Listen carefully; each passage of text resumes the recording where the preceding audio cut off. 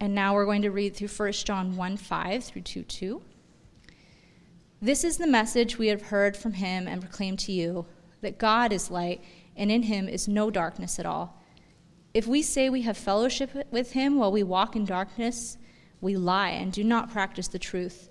But if we walk in the light as he is in the light, we have fellowship with one another, and the blood of Jesus, his son, cleanses us from all sin. If we say we have no sin, we deceive ourselves, and the truth is not in us. But if we confess our sins, he is faithful and just to forgive us our sins and to cleanse us from all unrighteousness. If we say we have not sinned, we make him a liar, and his word is not in us. My little children, I am writing these things to you so that you may not sin. But if anyone does sin, we have an advocate with the Father, Jesus Christ the righteous. He is the propitiation for our sins, and not for ours only, but also for the sins of the whole world. This is the word of the Lord. You may be seated.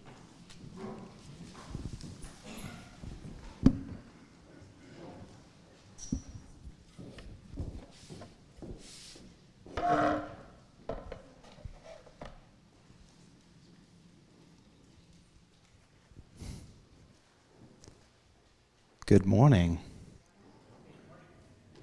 How's everybody doing? It's spring. It feels like spring, right?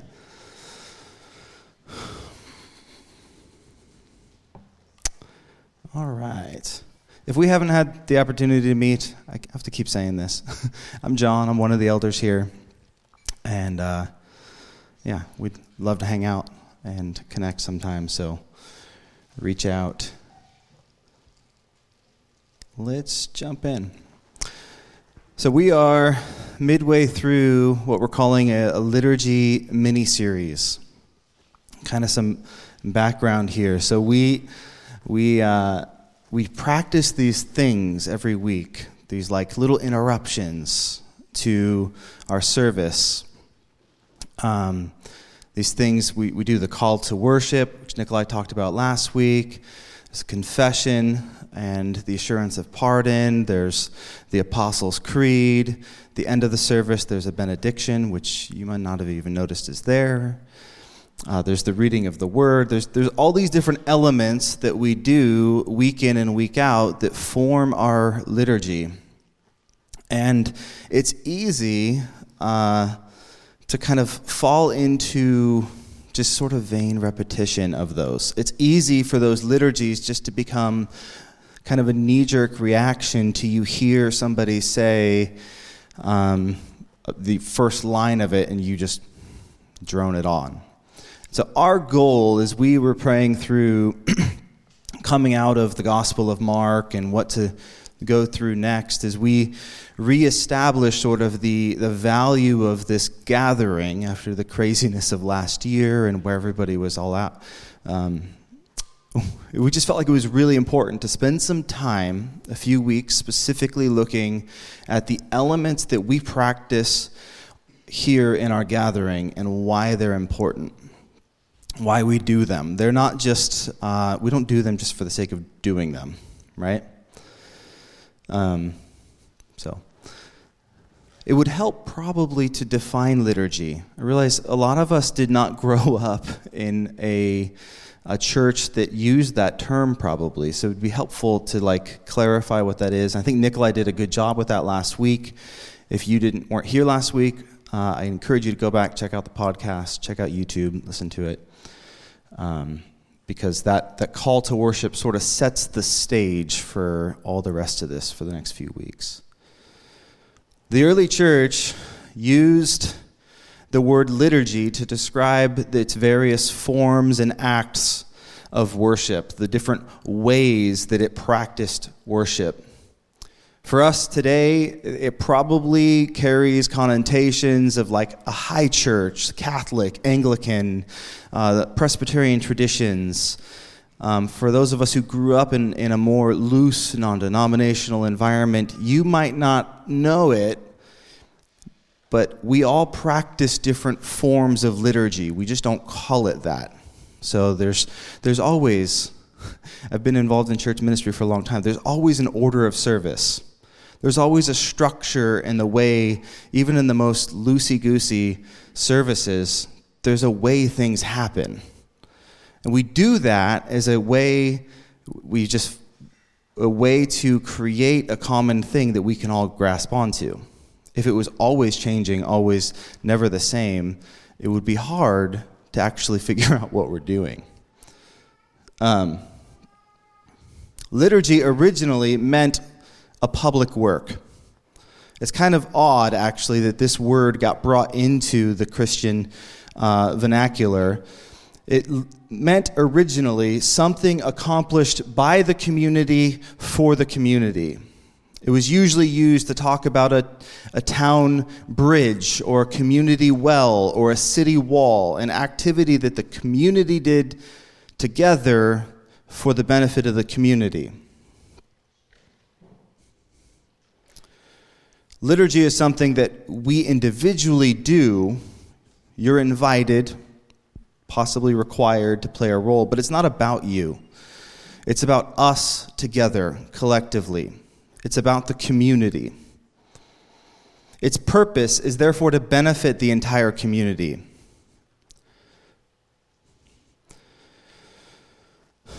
Bridge building is I think the common way of understanding what liturgy is. And that's why when we think about like a regular order of service as a bridge built, this is a way for us to together cross into something collectively as we worship God. For us as disciples of Jesus, liturgy is the collective way that we practice our rhythms of discipleship. So those rhythms that we talked about, study it, hear it, apply it, live it. Collectively, when we come together, the rhythms that we do in a Sunday morning is the practicing, the outworking of the collective rhythms. You each have your own weekly, so to speak, rhythms, your own weekly liturgies, the way that you work out your discipleship with Jesus and with each other, right? When we come together on a Sunday morning, the elements that we do, the things we do are crafted to help you grow in your walk, to help you grow in your discipleship. It's the coming together of your individual liturgies.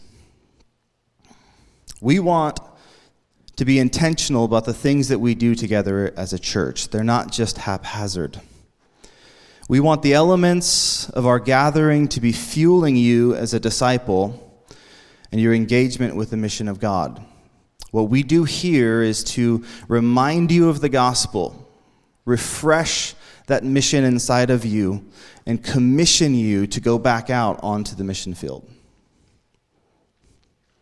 James K.A. Smith, in his book, Desiring the Kingdom, said, "Liturgies aim our love to a different end precisely by training our hearts through our bodies."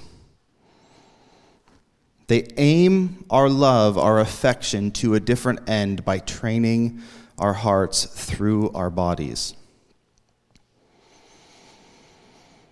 I think Nikolai was spot on last week when he said that of the church's liturgies can, for the most part, if not entirely, be summed up by the early church's practices from the book of Acts. So Acts 2:42 is what he referenced, and it says, "And they devoted themselves to the apostles' teaching, to the fellowship, and to the breaking of bread and the prayers." They all that we do on a Sunday morning can be summed up in there. Specifically this morning, we are going to be looking at the confession and assurance of pardon peace, which quite possibly is the most odd for some of us who've grown up in a more non-denominational background. Confession is one of these things that we do on a Sunday morning that can be kind of unfamiliar. Am I alone in that? You guys feel that? You there? For many of us, when we think of confession, we either think of a Catholic confessional booth, or a criminal confessing their crime, or our kids confessing something they did wrong.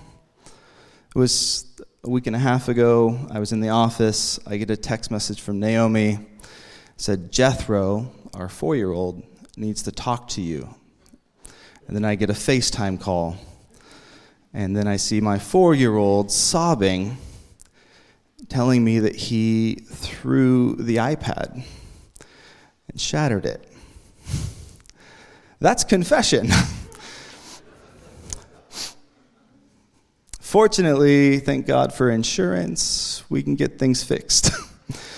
A lot of times, church gatherings, the way that we do this, is structured around church leaders try to think, how can we fill the most seats? How can we keep people happy? How can we make this feel good? And if we're honest, let's face it, publicly voicing our sins can be kind of awkward. Prayers of praise and hype, things that excite people, that's kind of easy. But lament and confession is more likely to bum people out than it is to excite them. So the question is, why include something in our weekly rhythms, in our weekly worship gathering that's going to inevitably dredge up painful memories of this last week, or possibly make us uncomfortable with the truths and with the reality of where we sit? That's the question. But the reality is, if we plan worship, if we plan our worship gatherings for consumers and not disciples, then human wisdom would say we should just not even touch this. Let's not make people uncomfortable. But the reality is, we are not planning these services for consumers. You are not here to be consumers of a good that we produce or of a service or professional ministry. You are here as a collective group, a called together group of disciples that are on mission with Jesus. You are not a community of consumers. Amen? I think that by looking at confession through a biblical lens, looking at corporate confession as something, we will see it more beautifully and even necessary as a part of our corporate gathering. The concept of confession, the word confess, if you look it up in a Bible dictionary, Bible encyclopedia, it usually carries a common idea of an acknowledgement of something. To acknowledge. And sin is one of those words that's like, it's a Bible word. We all kind of assume we know what it means. Sin, essentially, is to fail to live up to an expected standard. We sin by both omission, not doing what we should, or commission, by doing what we shouldn't. So when we confess our sin, we are acknowledging the fact that we have failed to live up to the standard that we should. We're acknowledging that we've failed to live to the standard.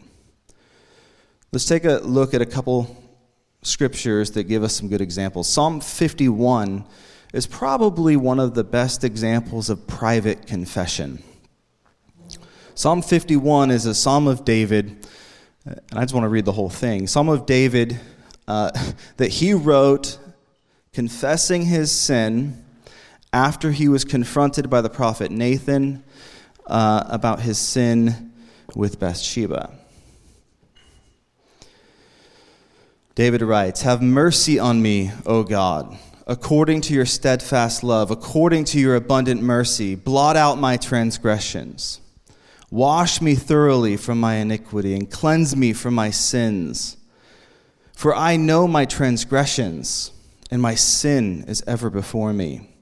Against you and you only have I sinned and done what is evil in your sight."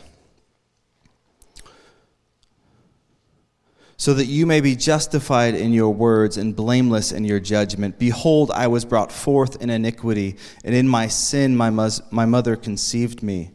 Behold, you delight in the truth and in the inward being, and you teach me wisdom in the secret heart. Purge me with hyssop, and I shall be clean. Wash me, and I shall be whiter than snow. Let me hear joy and gladness. Let the bones that you have broken rejoice. Hide your face from my sins and blot out my iniquities. Create in me a clean heart, O God, and renew a right spirit within me. Cast me not away from your presence. Take not your Holy Spirit from me. Restore unto me the joy of your salvation, and uphold me with a willing spirit.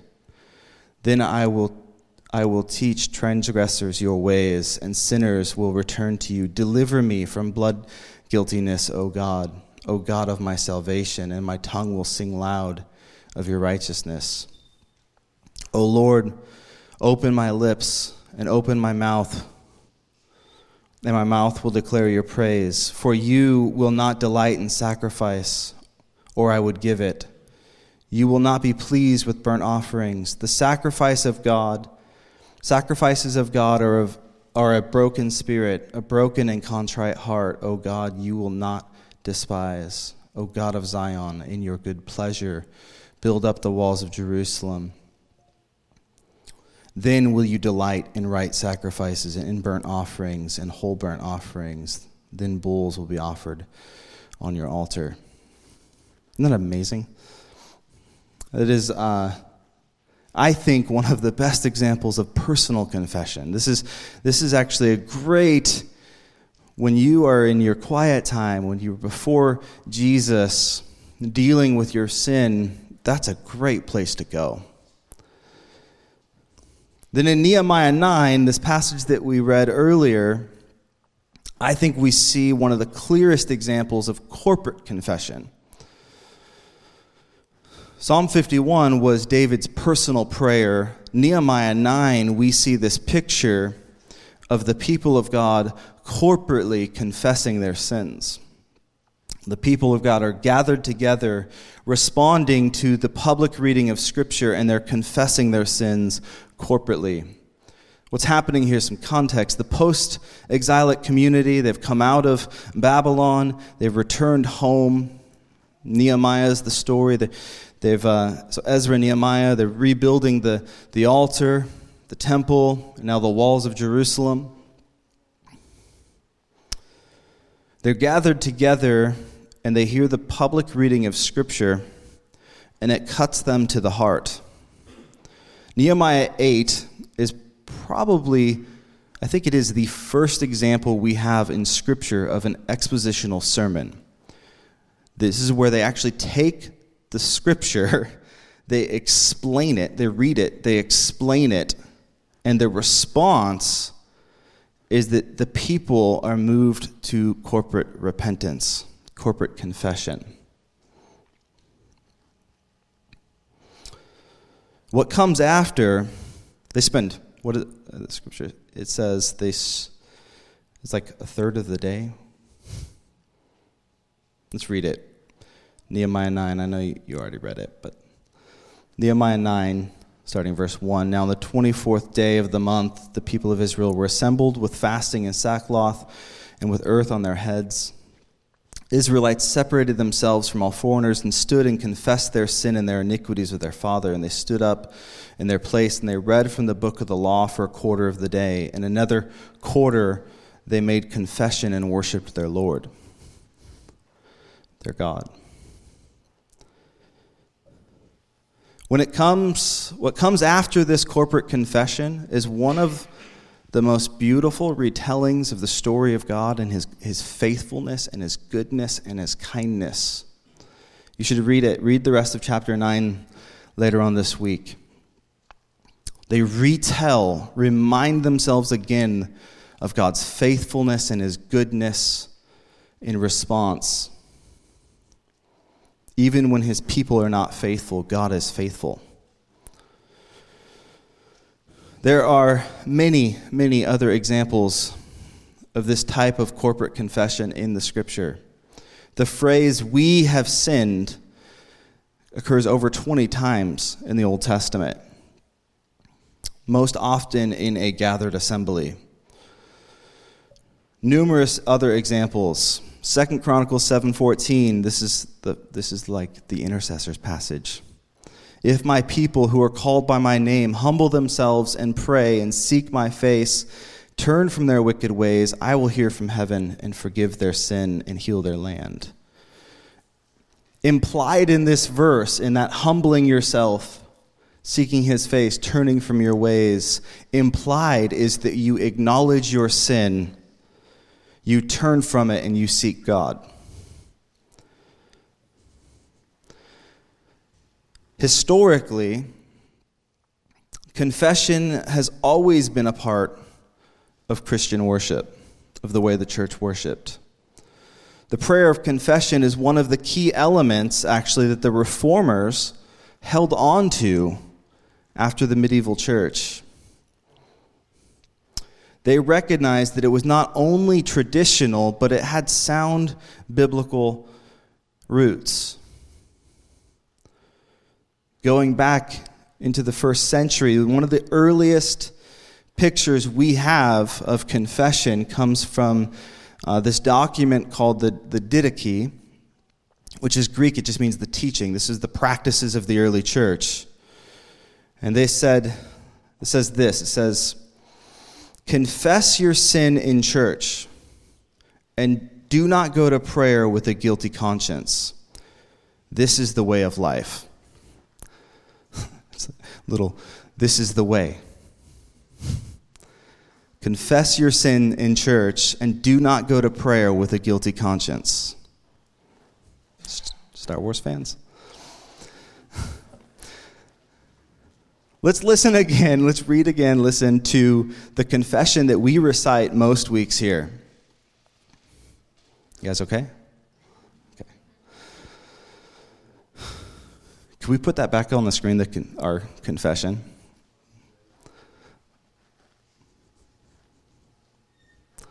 Most merciful God, we confess that we have sinned against thee in thought, word, and deed, by what we have done and what we have left undone.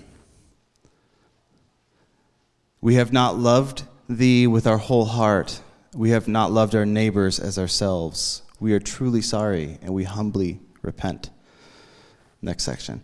For the sake of thy Son, Jesus Christ, have mercy on us and forgive us, that we may delight in thy will and walk in thy ways to the glory of thy name. Amen. The challenge, as with any liturgy, as with anything that we do regularly, is to not let these words become vain rituals. To not let these just be something that we recite out of like duty and not allow them to cut us. We should let those words sink in week in and week out. We should allow that to cause us to search. You'll notice that in this confession, which comes from the Book of Common Prayer, by the way, it's not something we just made up. This is people have been praying this prayer for a very long time. You'll notice that in this confession, it is not a confession of breaking some abstract law or contract. It is a sin against you. That's what it says. We have sinned against you, against God. This confession is more like a confession of a breakdown in a marriage than it is a failure to uphold your end of a contract.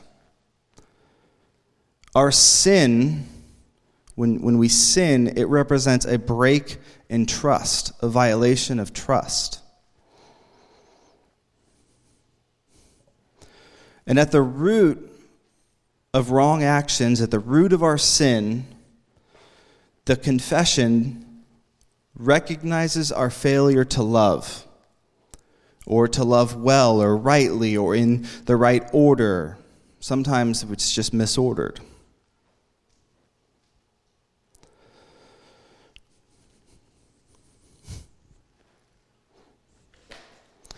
One thing we often forget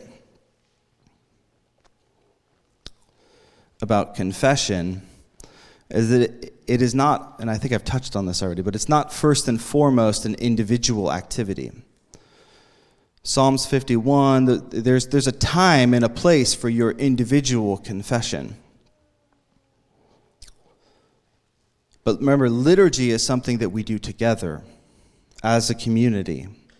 The liturgical elements, the things that we do in our gathering, are designed to aid in your discipleship. They should publicly reflect the coming together of what you are already doing on a regular basis. So when we practice this, when we do this on a Sunday morning, the confession of sin is corporate. There's a distinction between our daily prayers and this confession. When we gather on Sundays, the confession is done as a congregation. We confess our sin as a body. We seek God's forgiveness as a body. After all, we come to worship Him. This is what Nikolai talked about last week. We're called together to worship as a body. There's definitely an individual aspect to confession, don't get me wrong. You are accountable for your own stuff. But together as a body, the emphasis is on the body when we do this together. And corporate confession owns up to our own collectively complicity in all sorts of evils, all sorts of things that disorder the world and corrupts God's good creation. When we confess on Sundays, we're acknowledging our failure to follow through with the original call as God's people to be image bearers on the earth. We're acknowledging that we have not represented God well, and we want to do better. We have not properly imaged the all-loving, all-caring, merciful God.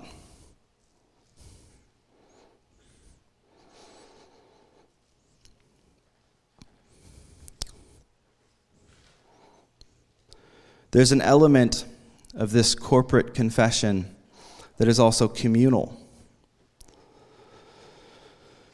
It pierces into our gloomy, self-centered introspection, and it reminds us that you're not in this alone.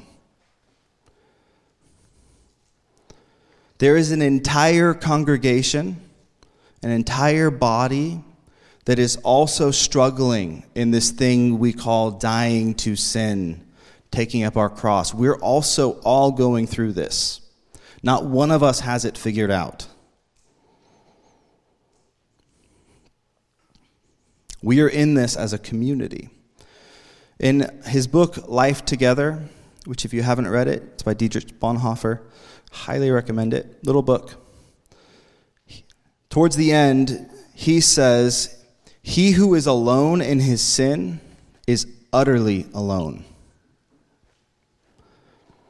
Even in a large gathering with lots of good activity, lots of good things, lots of motion, a lack of confession means a lack of community. If we can't be real with each other, that we're all on a journey, we don't have this thing figured out, we don't have real community. If your brother and sister sitting next to you thinks that you've got your stuff together, there's not going to be real community. You guys have seen this, right? This is like normal stuff. When we live in fear of admitting to others what sins weigh us down, Bonhoeffer says, we remain alone with our sin, living in lies and hypocrisy. The fact is that we are sinners. And without acknowledging this, people will either be unwilling or unable to truly reach out to each other. This is what we as the church, as a community of faith, we are to bear each other's burdens. But if we don't know the burdens of each other, we can't bear them.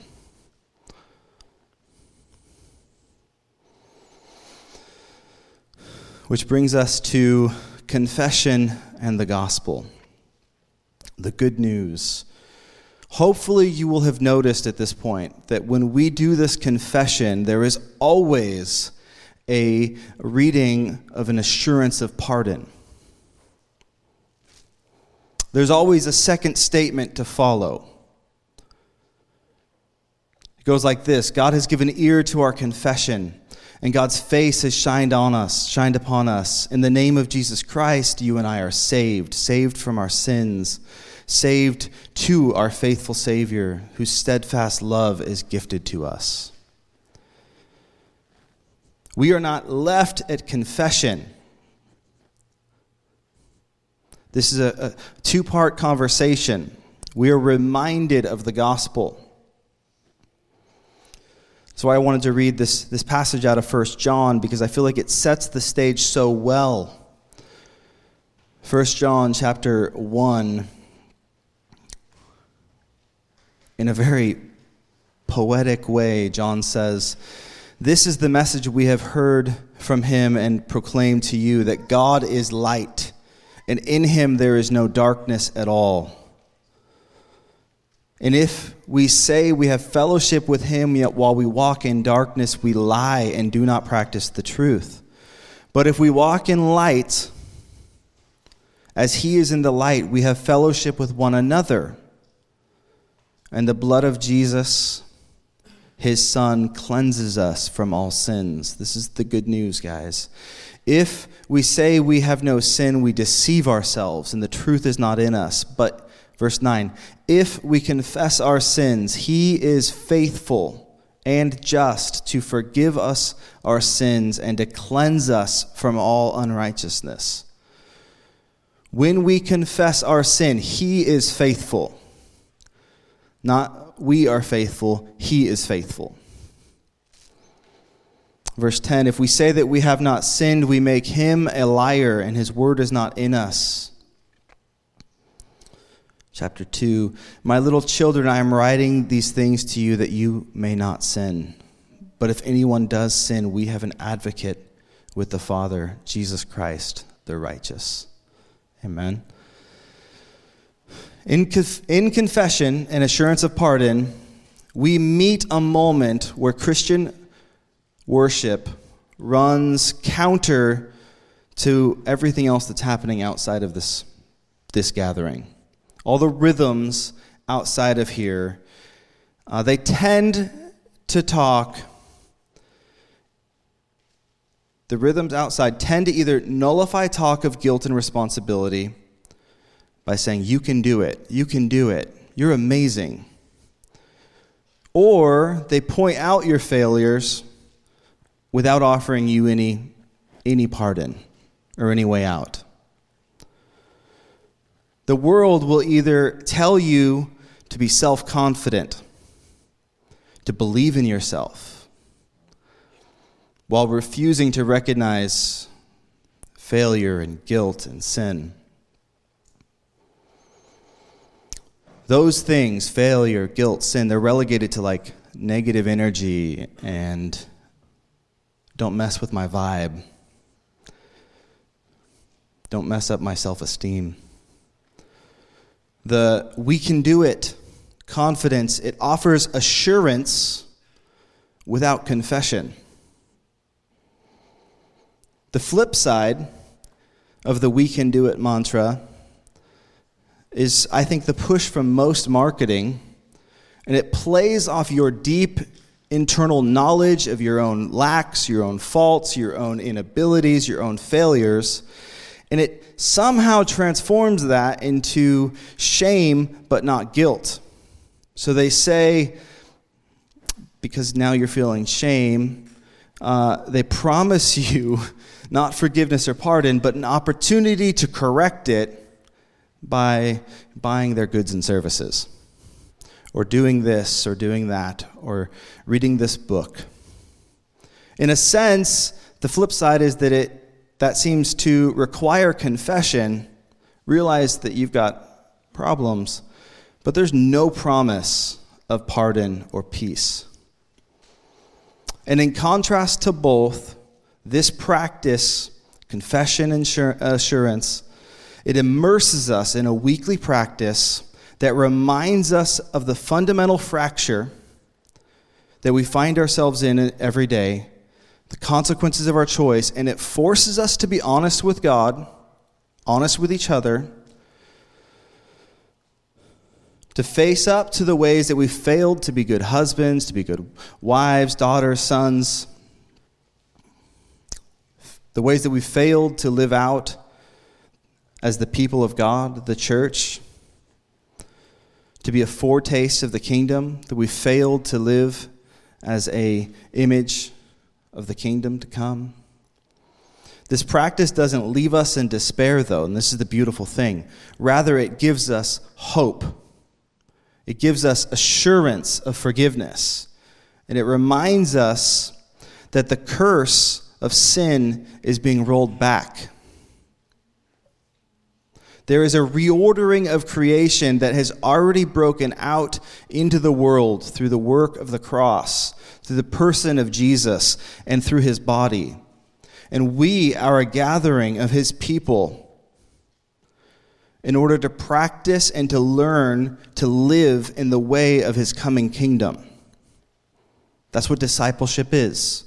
We are training and being trained to be a kingdom kind of people, an image of the coming kingdom. In the meantime, we are witnesses. We point out, we live in light of that coming kingdom. The corporate confession of sin has been a staple for centuries, and if we lose our ability to confess sin corporately, we run the risk of assuming that the Christian life is just all about you.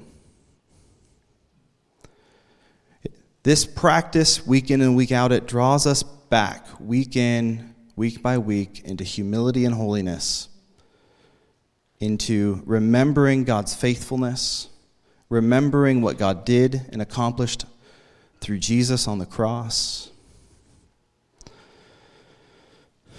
It reminds us, week in and week out, of the breathtaking reality of what God accomplished through the gospel, of what we have in assurance.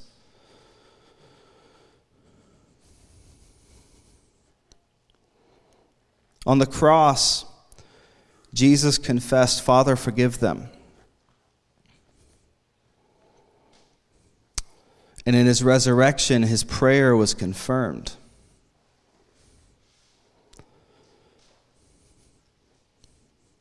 When we practice this, a prayer of corporate confession, we shouldn't hear accusation or condemnation, but we should hear freedom. Freedom to both lament the not yetness of this world, that we are waiting the coming kingdom, the coming king. Freedom to lament the inadequacy of ourselves.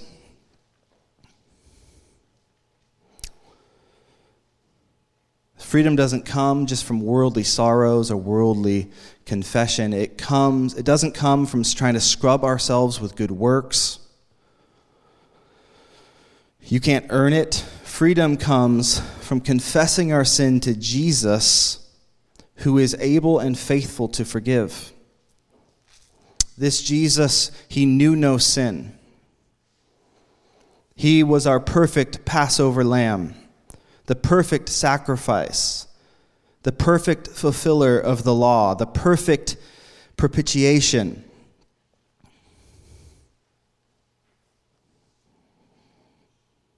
There was no need for him to humble himself before the Father.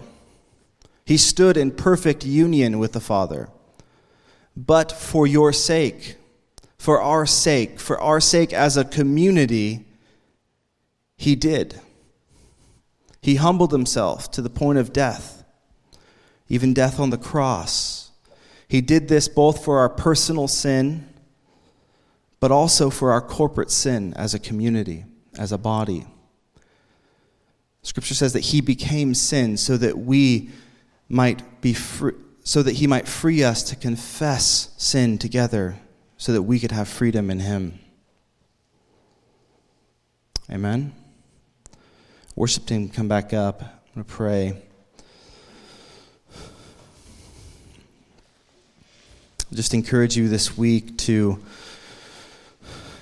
maybe as you gather with your group to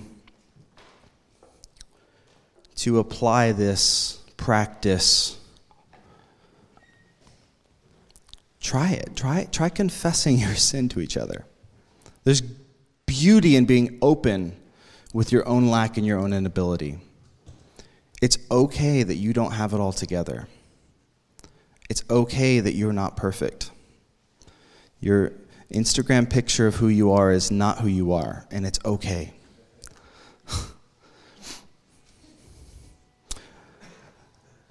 Let's pray.